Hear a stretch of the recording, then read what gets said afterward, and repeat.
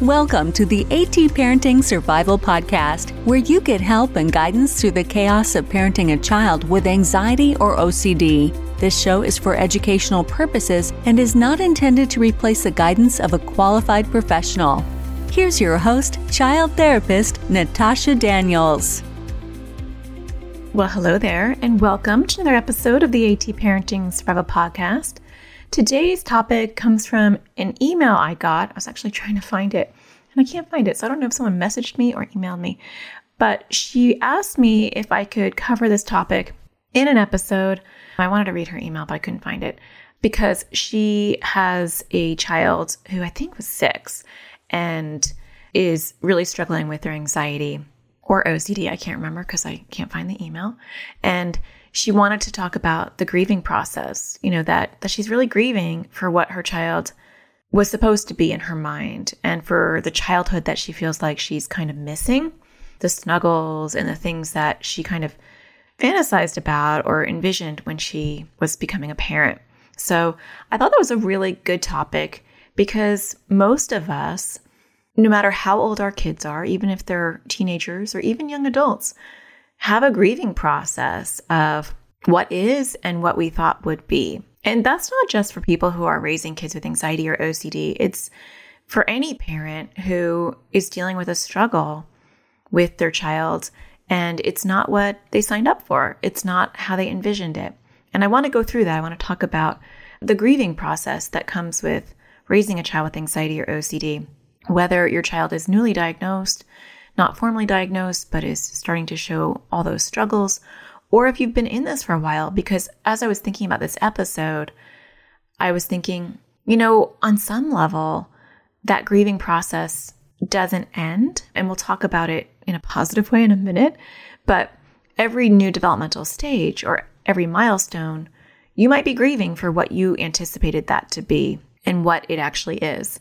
And that doesn't mean that you're continually grieving. It just means that when you hit a bump or your child is doing something or struggling with something that you had a different vision for, like you imagined that this moment in time or this stage in development was going to look this way, and it's actually looking that way.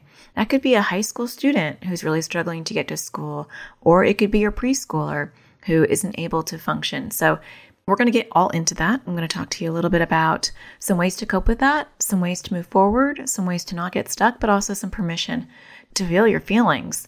And I'll talk about my own experiences as well, like I always do.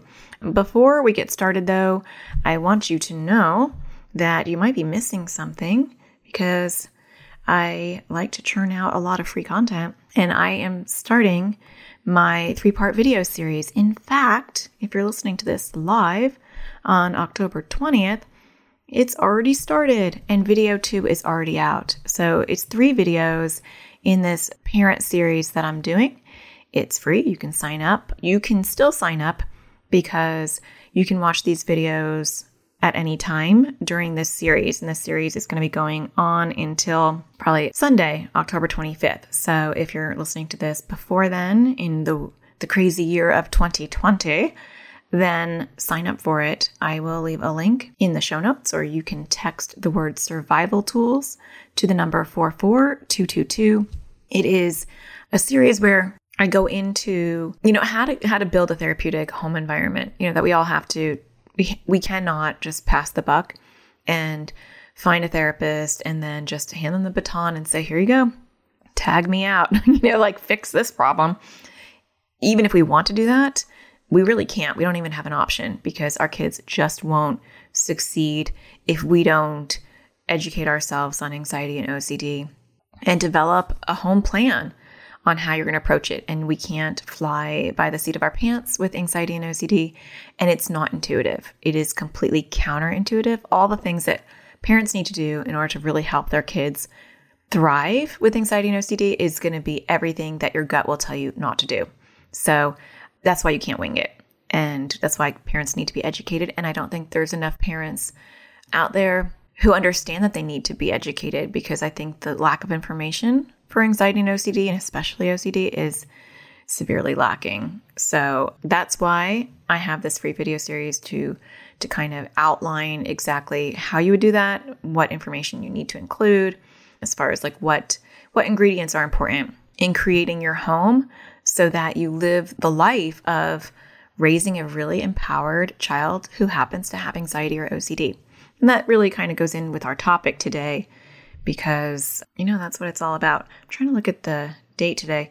So it's OCD Awareness Week today, but by the time you listen to this, it'll be over. So I guess we can't give a shout out for that, but we don't need a week for us to like spread information and let other people understand what it is and what it isn't. And that's part of the grieving process that we're going to be going into today is why it is so hard for us to accept that diagnosis. And it doesn't matter whether you have a DSM diagnosis and someone has formally assessed your child, or if you just can spot it a mile away and you're like, man, I know exactly where we're headed. It's hard because of also the stereotypes and the images of what someone with anxiety or OCD looks like or what that will mean for them. So I'm going to get into that today, but don't forget to sign up for the 3-part video series. Just text the word survival tools to the number 44222. I'm pretty sure I actually just said that, but I'm having like dementia issues here. So I was like, did I say that? I don't think I did, but I did. And that's okay. I said it again. Okay. So let's just talk about those initial feelings when you start to see those signs. Now, unfortunately, I think a lot of times grief causes blindness, and metaphorically, and we don't want to sometimes see what's staring us right in the face because it can be so upsetting, especially if you have your own struggles with anxiety or OCD and or you have relatives that have struggled with anxiety or OCD and you've watched them struggle. We don't want to see it in our kids. And when we do, some of us, not all of us, but some of us want to turn a blind eye, and have a wait and see approach. Maybe this will go away. Maybe, I'm just putting my own garbage on them. It's my own baggage. I'm seeing what I want to see. And sometimes we have partners who will actually say that, like, you're putting your problems on your child. I hear that a lot in my practice. But then others, we see it and we know what it is, and it's really upsetting. So it's okay to sit with that grief for a little while. I think the more we try to push bad feelings out, the more they come in. So we have to accept them and say, yeah, it does suck. This is not what I signed up for. And I know that this is going to change the way I parent. And I know that things aren't going to come as easy, perhaps, for my child. And that's not cool. That's not what I thought about when I had this baby in my belly and I fantasized about, exactly what preschool was going to look like and exactly what we're going to have Pinterest crafts and we're going to bake cookies and we're going to, sing Kumbaya and have this great life. Well, that doesn't really happen to anyone. Our kids might have anxiety or OCD, but other people have their own struggles. So that has helped me with my grief is, yes, recognizing the things that I'm kind of saddled and burdened with, but then also realizing that every parent is saddled and burdened with something. And it's important for us to not wallow too deeply into the victim mentality where we can't get back up, because we don't want to carry that around with us for the rest of our child's childhood. It's like a little redundant there, but we don't want to bury it either. So it's this balancing act, right? It's saying like, yes, I'm going to allow myself to have some grief about this, but then I want to go into how to not stay in that place forever and move into action, because action is really going to be what will actually help your child long term. And then, you're not going to have to grieve different developmental milestones as you move into them, because your child's going to have a really good handle on their stuff. I mean, that's the hope. There is a lot of hope around anxiety and OCD, but that doesn't mean that you don't get to have your moment, however long that may be, but not forever, to grieve about what that was. So the woman that had emailed me was talking about, I believe her son was 6 and missing what she thought would be this time period, kind of feeling like she's being robbed of this period of her child's childhood, that her child is in such distress all the time. And she wanted to, cuddle and enjoy and play. And these are like the snuggle times and the times where like your child should be like, just soaking you up and you soaking them up. And her child is, miserable and struggling with these issues. So I think that a lot of people are in that place. When my oldest child, who's 16 now, actually, my gosh, she's not, she's 17. All my kids changed their numbers this past week, except one who's changing next month. So yeah, I have a 17-year-old now. That's crazy. And I did not know that I needed to grieve. I was in serious denial.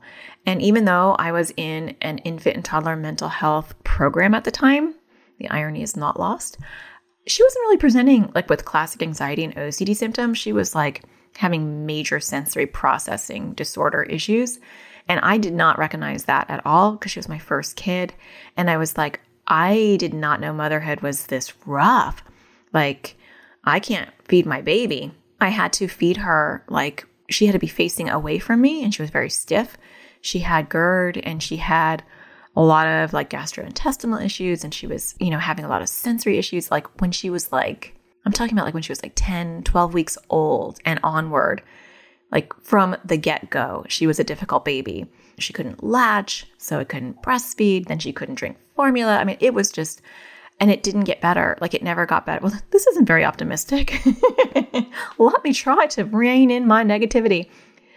Her sensory stuff did not get better. And it wasn't until she was about 3 that my colleagues were like, you should probably have her assessed. And I was like, I think you guys just pathologize people too much.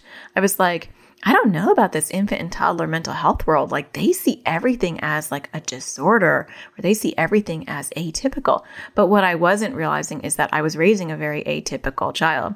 So there was a very big grief for my first kid because I couldn't go to a festival and put out a blanket and have my kid just sit on the blanket and eat goldfish like everybody else. She would not sit there. She would be off and running like in the opposite direction and never looking back and never coming back. And so her level of sensory seeking was exhausting and overwhelming, and her intense tantrums. Okay, we won't go on about that. But I did have a big grief about feeling incompetent. And I think everybody will have a different theme about what they're grieving. And it depends on your expectations of what were your expectations going into this.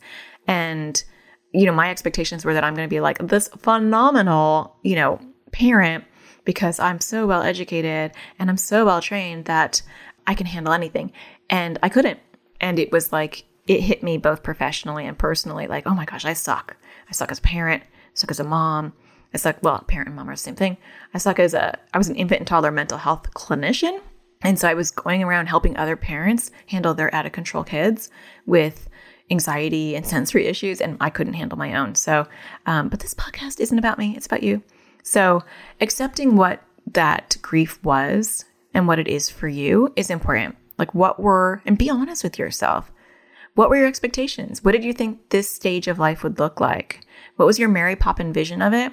And then what's the reality? When I had my second child, he was doing really, really good.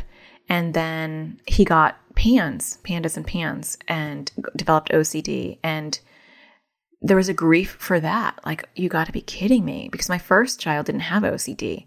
And that there was a major grief because it was impacting his eating. And I was worried he was going to have a feeding tube. So, and then by the time my third child came and she started showing anxiety and OCD issues at a very young age, I was just exhausted. I'm like, can you not throw me a bone? Can you not give me one kid who doesn't have to be a kid/client, But I think getting stuck in that grief for too long could be a dangerous place, because then it can create hopelessness. It can create exhaustion, and you're constantly comparing. So I think it's okay to grieve, but then you want to be careful about what you're grieving for. Are you grieving for the now, or are you grieving for the later? And if you're grieving for the now, that's okay. Spend some time doing that, and then dry your eyes and start being proactive about how you can help, because there's a lot you can do. This is not a death sentence.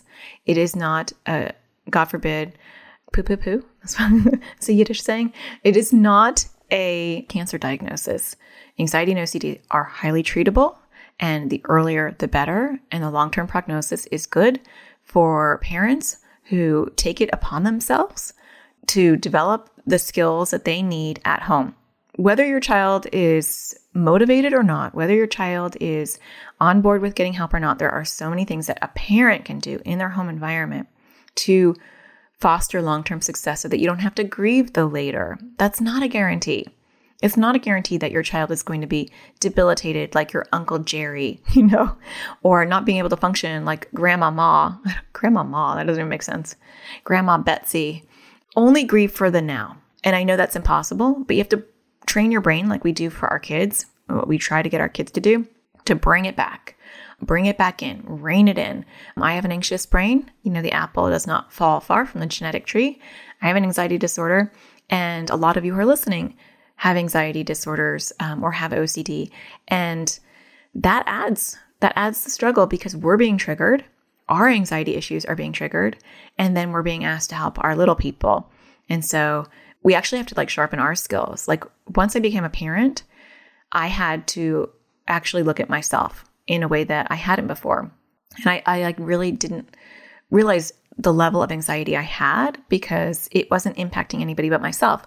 But then once my kids started having issues, that was a very full plate. And so I needed to attack my own stuff and address my own stuff so that I could be there for them in a very healthy way. So this might be triggering your own anxiety. And so we have to work on both of those. So every time I would go into the future and I'd be like, oh my gosh, what's kindergarten going to look like? Every stage I would project a year out. Oh my gosh, I don't know if she'll never be able to go to kindergarten. She can't even function in preschool. With my oldest daughter, I don't think she'll ever eat solids. She couldn't eat solids until she was probably about 3, maybe 2 or 3, maybe closer to 3. And it does not help to be a mental health professional because I can bring up in my head all the most dysfunctional kids that I've ever worked with who had issues that my child is showing. So if my child is holding their poop, I can bring up the kids in my mind who were compacted and had to go to the hospital and were wearing pull-ups when they were 15. And when my child couldn't eat, I remember this one kid that I had worked with and he was on a liquid diet and he was 15. He had never eaten solids. And so I'm like, oh my gosh. So you're lucky you don't have my brain because I can pull up some really scary examples. But for every scary example, there are some really, really positive examples. There are kids who have had severe issues and were able to really squash them and learn how to manage them. But anxious brains don't go for those things. We don't say, oh my gosh, what if I win the lottery tomorrow? Oh my gosh. What if my kid is amazing and they really crush their anxiety? What if that happens? No. We only think about the worst stuff in the world. So you're going to have to manually go in there and recalibrate your brain and say, is this happening right now? And I've had to do this for myself, not just for my kids and their issues, but just for my own anxiety in general. I would have to say, is this happening right now? And then I'd be like, no, it's not. It's something that could happen in the future. And then I'm like, if it's a what if, or if it's something that could happen, it's not happening. And so we're letting it go. For me, as a side note, with my social anxiety, a lot of times it's more of what did happen. And so I use the same tactic for that. Did it already happen? Yes. I do talk a lot to myself. Okay, well, if it already happened, can you fix it? No. Then you need to let it go. So we have to have that internal voice. And when we're talking about what will be with our kids, oh my gosh, if their OCD is so bad right now, what is this going to look like at 15? Or are they going to be able to go to college? Are they going to be able to marry someone? Are they going to be able to get a job? And they're 6 or they're 10, or even if they're 12 or 15, that's not happening right now. And so putting some limits on that, which means that your brain will go there, but you have to kind of bring it back, is important. The other thing I want to say is let's not discount some of the amazing things that come with our kids who have anxiety and OCD. So we can look at this doom and gloom, but it is important to, one, eventually accept, you know what? This is what I have. This is on my plate. It could be worse. And you can think of whatever example you want in your head that could be worse. I do that with my kids. I think it could be worse. And I have a lot of examples in my head of what it could be. Thank goodness my kids don't have, leukemia, God forbid, or, something else that in my brain, from my experience working with other people who have struggled with other things, that would be harder for me to handle. And so then I look back and I think, okay, I got this. I can handle this. I know anxiety and OCD. we're intimate, me and anxiety and OCD. So I got this. But there are some really cool things that come with kids who have anxiety and OCD, and that is those superpowers. And I've been fortunate enough to meet thousands of kids with anxiety and OCD. So if I was collegiate, I could have done a report. I could have done a research study and looked at the character traits of kids with anxiety and OCD. And what I would have found, is my guesstimate, is that the majority of them have these traits in common. Most kids with anxiety and OCD, now you have your outliers for sure, but most kids with anxiety and OCD are highly kind-hearted, empathetic people. They're not only tuned in to their own emotions, but they're tuned into other people's emotions. They are the kids that can spot that boy across the room who's having a hard time because nobody's talking to him. Or they're the ones that can look at you and you're really trying to have a poker face and they're like, "Mom, are you okay? What's the matter?" Because they can tell, because they are in tune, because they care. They're considerate. Now, when they're in the throes of anxiety and OCD, they may not look like this. They may look like the opposite of this. But underneath that, 90% of the kids that I meet, because there are 10% that aren't like this, but 90% of the kids I meet with anxiety and OCD are the kindest kids I have literally ever met. They are apologetic and kind and caring and considerate, and they're like the kind of friend you would always want. They are emotionally intelligent in the sense that they know how they feel and how other people feel. A lot of times they are actually literally intelligent. These are kids who, even if they're not academically thriving, which a lot of them actually are though, they get things quickly and they grasp concepts. So there are some really good superpowers with anxiety and OCD. These are also very creative, out-of-the-box kids who can think of things in a different way because their brain is very creative, right? What if this happens? What if like an asteroid comes and hits our car and then we can't drive and then we need to get out of here, but we don't have like a vehicle? That same creativity that is like torturing them is also thinking, what if we, invented this, or what if I drew this, or what if we did it this way and not that way? They're out of the box thinkers. So I always say, I wouldn't want to trade my kids with anxiety and OCD for the world because a lot of their superpowers come with the genetic makeup of anxiety and OCD. Like it's all together. And so it's same with me.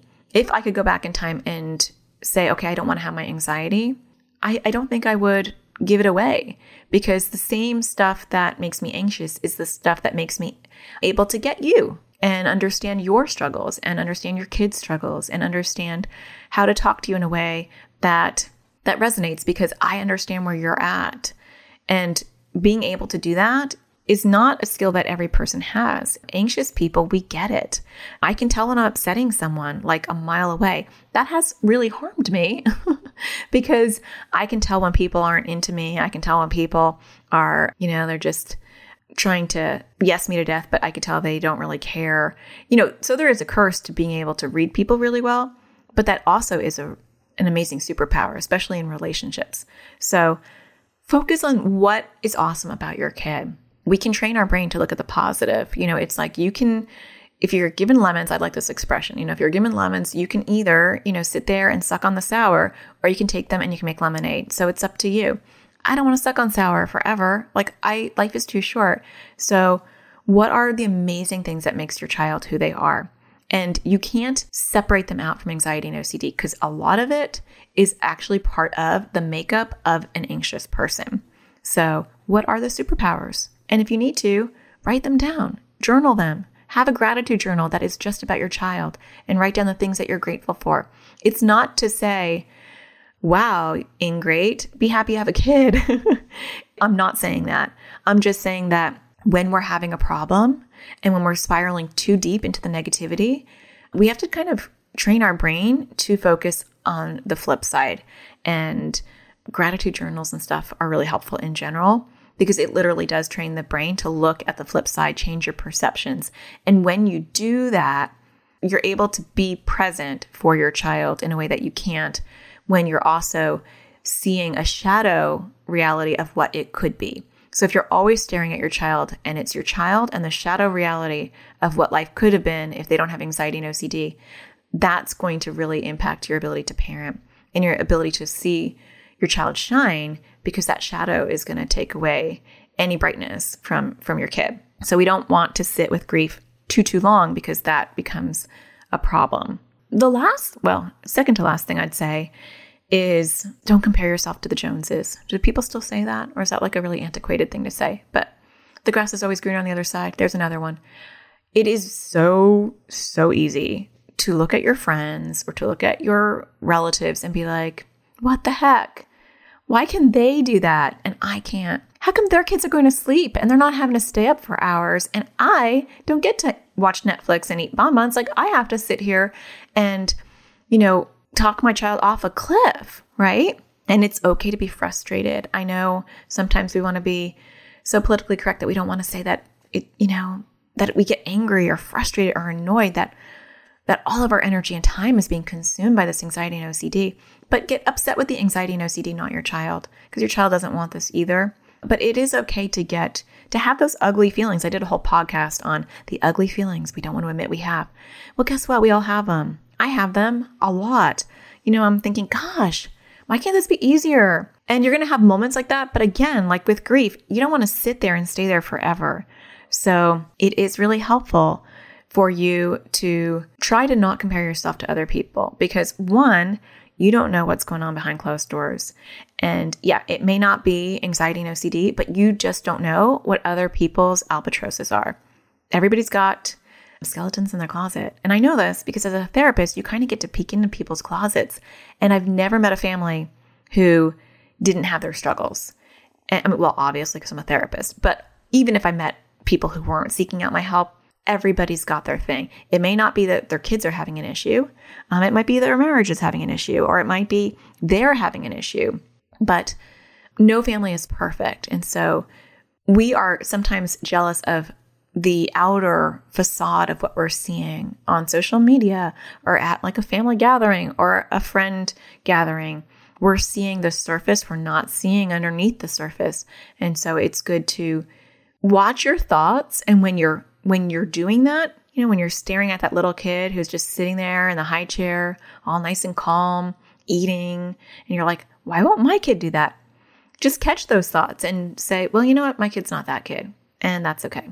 It won't come naturally. Reframing your thinking and catching these thoughts will feel very stilted and artificial at first, but then you get good at it. And that's really what we're going to train our kids to do as well, especially with anxiety. I'm constantly training kids to reframe their thinking, flip it, look at the other side, change your perspective, look at it from a different angle. Like, those skills are so important. We have to do it for ourselves too. So don't get stuck in comparison, because I guarantee you that, the Mary Poppins picture, 2 Mary Poppins references in one podcast. Look at that. But what you're seeing is not what you're getting. It's not what they're getting. And so we don't want to be jealous of a facade. You just don't know what people's struggles are. And your kid isn't the Joneses. Your child's got their own issues and they have theirs. And the last thing I want to say is and I already kind of mentioned this, but I really feel like this is the way to survive anxiety and OCD, is to not project and just take one issue at a time. So if your child is having a current issue with, let's say they're afraid to go to sleep, or your child has an issue where they're just starting to have some OCD and you're starting to see some of their OCD themes, just focus on that current issue and don't concern yourself with, oh my gosh, now what if this turns into blah, blah, blah. The more you understand anxiety and OCD, the easier it is to go down that rabbit hole. So that makes it even harder. And then the tricky part too is on the flip side, you really need to know different anxiety and OCD themes so that you can spot them and be proactive and nip them in the bud. So there is this balancing act that we have to do as parents, where we have to educate ourselves about anxiety and OCD. And I see a lot of parents not doing that because they're so overwhelmed and they don't want to think about it. They don't want to talk about it. But the irony is that when we put our head in the sand because we want to grieve and we don't want to think about it, it's too triggering. And we don't address that grief where we accept it, move through the process, and then come out the other side with our cape on, ready to tackle this, then our kids do struggle longer and they are more likely to have the things that we are projecting out into the future because we're not taking any proactive measures to make that not happen. And the thing is, with anxiety and OCD, the earlier you start working on your child's struggles and teaching them to work on it, the better they get. And sometimes when we're grieving, we're a little overzealous. I see it two different ways. I open up the podcast talking about people who are grieving and they don't want to look at it. They don't want to see it. They don't want to acknowledge it. So the longer they can kick the can down the road and pretend like it doesn't exist, the better. But you also have the opposite end of the spectrum where you have parents who are overzealous and they're like, not on my watch. This isn't happening. My kid's not having this. I had this, or my uncle had this, or my mom had this. And we're not doing this another generation. So we are going to like crush this. But then you wind up crushing your child because you're too overzealous. And we have to find the middle like we have with everything else. And so you have to educate yourself. And, even if you're like, I don't have time, I am exhausted, like I don't want a degree in psychology, we don't really have a choice. And that's why you have to take care of yourself. Go see a therapist if you need to. Talk to your partner, talk to your friend, and like work through your grief so that then you can soak up like how anxiety and OCD shows up so that you'll know. And then you have to train your child to be their own anxiety and OCD therapist. That's what I do. And that's what I did with my kids from a very young age. Like the minute they kind of popped out of my womb and I started to see signs, it's like, let's talk about Mr. Worry. We're going to name this, but ultimately it's up to them. And so they get to decide what speed they want to go at as far as working on their anxiety and OCD. And sometimes they're going to be hitting the brake instead of the gas. And that's going to be very upsetting for you, for most of us, because we're concerned about what it's going to look like down the road. And you can help with that by focusing on what's happening right now. Okay, you know what? My child's not eating right now and they're having issues, but they still have weight on them and I'm bringing them to the doctor for weight checks. And, there's other people who are keeping an eye and we just have to take this day by day. Or, my child is afraid they're going to throw up and they're not wanting to go to school or go out. And our current goal is this, and we're just going to work on it day by day. So looking at one issue and one goal at a time is a really helpful way to manage your own anxiety and not just kind of spin out of control. And you don't know what the future is going to bring, because every time I've projected into the future, every time I've grieved for something that will be, my kids have proven me wrong. So my youngest, when she was in preschool, she had such acute social anxiety. She would wear this little hat and she'd like cover her face and she wouldn't really talk to anyone. She'd feel nauseous on the way there. And I was like, how is she going to survive kindergarten?